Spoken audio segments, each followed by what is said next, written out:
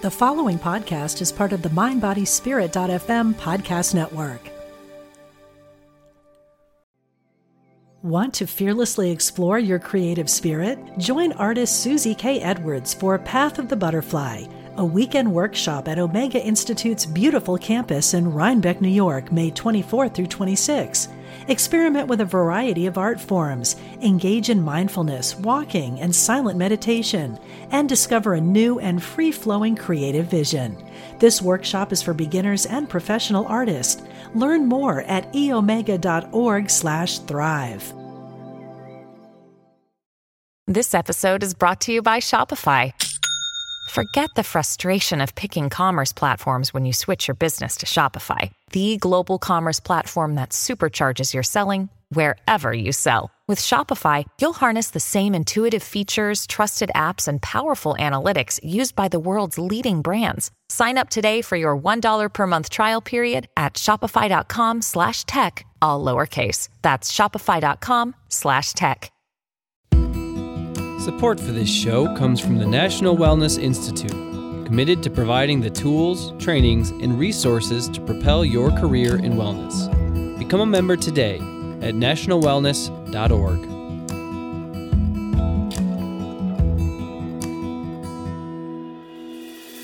From Spirituality and Health magazine, I'm Rabbi Rami, and this is Essential Conversations. Our guest today, Oren J. Sofer, is the author of Say What You Mean, a mindful approach to nonviolent communication. Oren is a graduate of the IMS Spirit Rock Teacher Training Program. He holds a degree in comparative religion from Columbia University. He teaches at the Insight Meditation community, and he's a somatic experiencing practitioner and a certified trainer of nonviolent communication. Melanie Warner has a review of Oren's book in the January-February 2019 issue of Spirituality and Health magazine. Oren J. Sofer, welcome to Essential Conversations. Thanks so much, Rabbi Rami. It's good to be here. It's nice to talk to you because this is an important issue. Maybe it's always an important issue, but I watch too much TV news and I look at Twitter and Facebook and all that stuff. And if we need anything at the moment, we need nonviolent communication. So this is important. Let me just start by asking you for a simple definition. So how do you define nonviolent communication? That's a great question, and I don't know that there's a simple answer. I'll give you the short version is that nonviolent communication is a way of integrating nonviolence into our life on all levels, not just our communication, but also our thinking, our perceptions, our choices. So even though it has that word communication in it, it's much more than a communication technique. It's really about learning how we think about and relate to ourselves, one another, and the planet, and integrating certain principles and practices so that we can live from a place of nonviolence and non-harming. So let's okay, I'm glad I appreciate the way you put that at the end, nonviolence and non-harming. Are they synonyms for you? Yes, but with some key differences. I think non-harming is that ethical sense of not wanting to cause harm, but nonviolence encompasses a lot more. It includes an ethos of wanting to live in a very specific way, such that there's enough for everyone. So it includes, for me, and for many, nonviolence includes an awareness of the social domain of our existence and a desire to engage on that level with the institutions of our society. So we're not just looking at non-harming on a personal level, but looking at the larger structures of our society and how we can interface, relate with those, and work together to transform those in ways that are more aligned to meeting human needs than producing profit. So this is much larger than, when you use the word communication, you're just thinking of people talking to one another. So what you have in mind is much larger than that. Yeah, nonviolent communication is a much broader practice than just interpersonal communication. My work in my book focuses on the inner dimension of communication and relationship, and then the interpersonal level. And so, because for me, both of those are foundations for any kind of social change work, right? If we can't be aware of and understand the thoughts, the emotions, the impulses, the beliefs and biases that we carry, it's very difficult to develop a relationship with someone we disagree with or have a meaningful conversation. And if we don't have tools to actually stay engaged and stay balanced and listen and express ourselves openly and clearly without blame, again, very difficult to have a productive conversation. So those are the foundations for being able to work together for social change. When you look at the systems that support, let's just pick on Western culture for a minute, the systems that support Western capitalist democracies, even. When you look at the systems that support that, would you say, and I guess I would say, so I'm putting words in your mouth, would you agree with me that they are not completely, but intrinsically violent, the way you're talking about nonviolence? They're the opposite. They're about exploitation. They're about power and control. They're not about sustainability and doing no harm. They're more about making sure no harm is done to me, from my perspective, if I'm the one holding these systems, that the system experiences no harm from outside the system, but there's no concern with causing harm to nature, causing harm to, people of color, women. I mean, there's so many, gay, lesbian, LGBTQ community, all of that there's something it seems to me, and I'll stop after this, there's something intrinsically violent about the society and the systems that uphold the society that we live in. Is that fair or not? I would agree. There's a couple things that come to mind, Rabbi, to kind of riff off of what you're saying. I think the first is a definition of violence, right? Because usually when we think about violence, we think about physical harm. And absolutely, the systems and structures that we live within perpetuate very clear, direct physical harm to individuals and communities on a daily basis. One philosopher and kind of profound thinker in the field of conflict studies, Johann Galtung, gave a really brief, powerful definition of violence. He says, violence is any avoidable impairment of fundamental human needs. So when we look at that definition, we can see very clearly that the institutions and structures of our society are violent in the sense that they are not, in their essence, many of them are not designed as the aim being to meet human needs, right? We live in a society where that's not the fundamental aim. So that's one important point that comes to mind. The other is the distinction between the systems and structures within which we live and the individuals who work within those systems. And I think that one of the things that is very easy to do is to demonize people in power, or to demonize those who are working within systems. And it's not to say that there are not individuals who have the poor intentions or who are, consciously engaging in actions or choices that are causing harm. But I think there are also many individuals who have the best of intentions, who are trying to work, but who are caught in a structure, in a system that is not designed to meet human needs. And so I think that one of the aspects of nonviolent communication is learning tools and perspectives to stay connected to the humanity of one another, even when we disagree vehemently with the views, actions, or choices of other people. And this is really what's at the heart of nonviolence. How do we not succumb to enemy images in our minds, to demonizing people on the other side, people who are different than us, even people who are doing harm to the planet or to our families or communities? How do we see the humanity that's inside them distinct from the choices that we're making? And it's that ability to see in that way that allows us to work for change and not recreate the very systems that we're trying to transform. Wow. So that's a huge thing to take on. But you, if I read the book properly, if I have a sense of what you're saying, you really set out a way of approaching this what you call, or I think maybe these are my words, the 3 steps of nonviolent communication.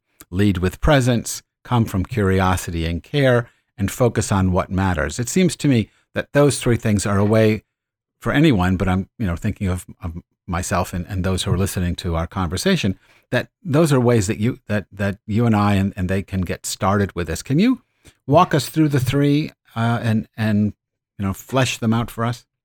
Those are the 3 steps to mindful communication, which is what I teach, which is an integration of contemplative practice, nervous system understandings from trauma healing, and nonviolent communication. So the first step, as you said, is to lead with presence. And this means that before anything else, we just show up. It's based on the recognition that the foundation of understanding and connection is this ability to be present with one another. And that if we're not actually here, we're not going to have a meaningful conversation or be able to understand one another. So we can actually train ourselves to be more grounded, present, and clear, not just in ourselves, but with another person in real time from moment to moment.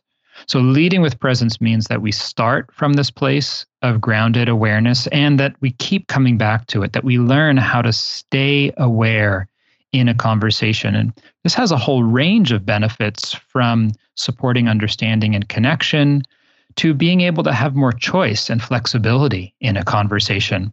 When we are truly present, if we start to get defensive or reactive, we feel that, we notice it immediately, and we have the space inside to be able to slow down and make a different choice instead of reacting habitually. So this is the first training, the first step of being able to lead with presence. The second step, the second training, is about our intention. Where are we coming from? And this too is fundamental, and it's one of the pieces that's often left out in communication training models and looking at interpersonal relationships. There's often a focus on the words, the thinking, and less explicit treatment of what's the motivation? Where are we actually coming from inside? And what's fascinating about this is that linguists say that something like 60 or 70% of human communication is nonverbal. It's not just in the words. It's not even primarily in the words. It's more in our body language, our facial expression, our tone of voice, what we don't say, micro expressions that we pick up on, but just below the surface of consciousness. And all of that is being animated by our intention. It's why when someone says one thing and their body language or our intuition is saying something else, we trust those other signals. So here we learn to become aware of our default habitual training through our society, culture, family, and upbringing, to see what are the intentions that we automatically bring to conversations. Things like wanting to be right, to win, to get our way, to protect or defend ourselves, or judge or blame the other person, which all of those can produce results in the short term, but they come at a cost, right? When has being right ever brought you closer to someone? Right. That doesn't usually work, right? Right. So we start to recognize through this training that there are more useful intentions that have fewer liabilities in conversations. And the 2 that I encourage people to learn as a default are these intentions to come from curiosity and care. This intention to understand is one of the most powerful and transformative ingredients in a dialogue. Because when we are actually sincerely interested in hearing another person, they feel that, and it changes the atmosphere of the conversation. When other people feel heard and understood, they have more room inside to listen to us. So we start to build the conditions for actually having a meaningful conversation when we come from curiosity and care. And care means that we're connected to our values and our heart, that we are not harboring ill will or hostility towards others, if only for the reason that it causes us harm to be living with bitterness and hatred in our heart, not to mention the effect that it has on others in our relationship. Want to fearlessly explore your creative spirit? Join artist Susie K. Edwards for Path of the Butterfly, a weekend workshop at Omega Institute's beautiful campus in Rhinebeck, New York, May 24th through 26. Experiment with a variety of art forms, engage in mindfulness, walking, and silent meditation, and discover a new and free-flowing creative vision. This workshop is for beginners and professional artists. Learn more at eomega.org/thrive. I want to jump in for a second. We'll come back to the third, which is focus on what matters, because I want to just have you expand a couple of things you said, especially about this notion of intention. This is really interesting. You said earlier, you didn't mention the name, but I think his name is Albert Mehrabian, something like that, who came up with this notion that only 7% of our communication is through language, words, and it's 55% is body language, 38% is tone. So I was going to ask you about that, thinking that we were going to focus on language alone, but this is so much more broad. So I love this idea of intention. Would you suggest that people, I don't know, are there practices? I mean, given you're coming from a Buddhist background, is there something that people could do to set an intention that works through the body first, rather than just intend to come up with, I'll say good words or nice words or something? Is there something I can do physically with my breath, with my stance, with my, using my body as a way of, if that's where 55% of my communication comes from, can I set a physical intention to communicate nonviolently with the body, which I then assume would impact positively my tone of voice and the words I use?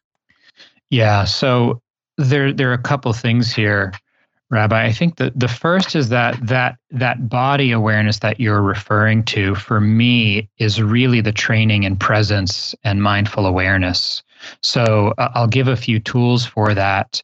And the if there is an intention in this, it's just the intention to be present. Because when we are actually here in our body, connected to ourself, we notice the impulse, the reactions, the defensiveness that comes up, and we have someplace else to anchor our attention instead of being pulled and pushed around by whatever momentary reaction happens to be moving through us. So one very simple tool is to feel the weight of your body. Feel your feet on the floor or your bottom on the chair, just that sense of gravity. Feeling that weight and heaviness brings us into the presence, and it provides a counterbalance to often the rush of ungrounded energy that comes up in a conversation where we go out towards the other person. We actually lose our own center of gravity. So feeling the weight of the body is one. Pausing or slowing down the pace of your speech just a little bit. It doesn't need to be unnatural, but bringing a little bit of awareness to the pace of our speech, again, helps us to be more present, to have more choice over how we're relating and interacting. What I find in myself and in the students that I work with is that when we are more present, when we are more aware of ourselves, our emotions, and our body, then we notice when there are habitual intentions that are not helpful coming up, and we can use that awareness to pick up more helpful intentions like curiosity and care. So one of the ways to get curious, like how do we actually do that, right, is one of the things I'm hearing you're saying. Yeah. One of the ways to do that is with this third step, focus on what matters.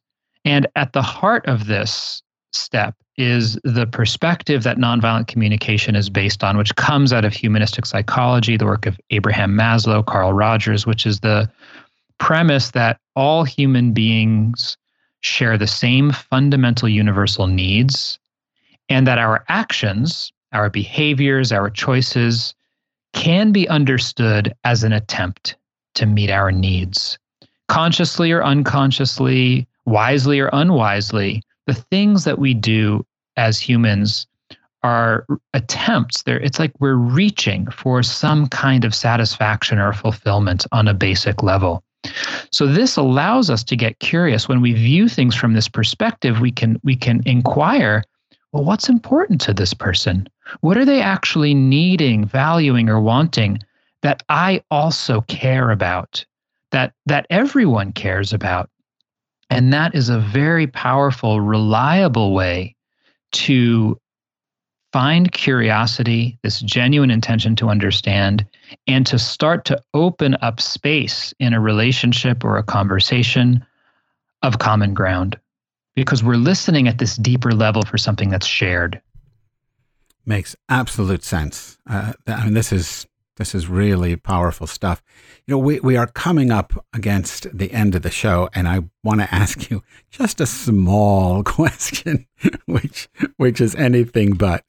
I'm just wondering how this would play out, or how you might apply this whole notion of nonviolent communication in the social media world, when people are going on, I don't know about Facebook and certainly Twitter, reading a lot of violent, negative things from the president, from people who oppose the president. I mean, everyone's got an opinion, and they often come across very violently in these social media platforms. Is there something you can recommend that people could do, not only as they prepare to post, but even as they read things? Yeah, absolutely, Rabbi Rami. It's a great question. I think the first thing is to recognize that when we open our feed, whatever the social media app you're using is, that's like listening. But the difference is that you're choosing to listen, or if you're aware, you have the choice to choose whether or not to listen. And one of the things about our devices and persuasive technology is that a lot of times we're not at choice, because the devices are designed to capture and retain our attention. So I think the first thing is actually trying to bring more conscious awareness and choice to when we are engaging with social media, and really looking inside, do I want to listen? Do I want to listen right now? Reading is a form of listening. Do I want to absorb this information? That's the first recommendation I have. The second, if you do, as you're taking in information, try to stay aware of the impact, the effect it's having on you. So again, one of the things that tends to happen is, as we are engaging with social media, the news, we lose touch with our body and our emotions, and we very quickly find ourselves in a state of being overwhelmed. So starting to track, what's the effect this is having on me? And noticing when we begin to feel like it's too much, our ability to actually absorb the information or respond effectively, we're beginning to lose that. That's the time to stop. It's the equivalent in a conversation. We're talking to someone, we feel like, I'm starting to feel overwhelmed. I can't actually listen to anything you're saying anymore because I'm just getting reactive. That's the time to take a break from the conversation. So we need to learn, one, how to choose when we engage with social media. Two, how to know when to pause, when to take a break from it. And then the third thing is the sense of responding skillfully. So when we are speaking, right, whether we are responding in the comments or stating something ourselves, how do we make sure that we're not adding to the level of divisiveness and fracturing and polarization that is destroying public discourse in our society? And this is where the training of nonviolent communication really comes in, of being able to not only understand the needs behind other people's statements, but also to be able to learn how to express our own thoughts, feelings, beliefs, and needs in a way that is fully authentic, without blame or criticism. How to state things in terms of our own values, what it is that we do want rather than what we don't want, to provide a vision, a possibility for something to navigate towards, rather than just cutting down the people we disagree with. That was great advice, Oren, and a perfect way to bring the conversation to a close. Our guest today, Oren J. Sofer, is the author of Say What You Mean, A Mindful Approach to Nonviolent Communication. A review of his book appears in the January-February 2019 issue of Spirituality and Health magazine. Oren, thank you so much for talking with us on Essential Conversations. It's been a pleasure, Rabbi Rami. Thanks for having me on the show. My pleasure, absolutely. Essential Conversations is the podcast of Spirituality and Health magazine. Our producer is Ezra Baker, and our executive producer is Alma Tassi. I'm Rabbi Rami. Thanks for listening.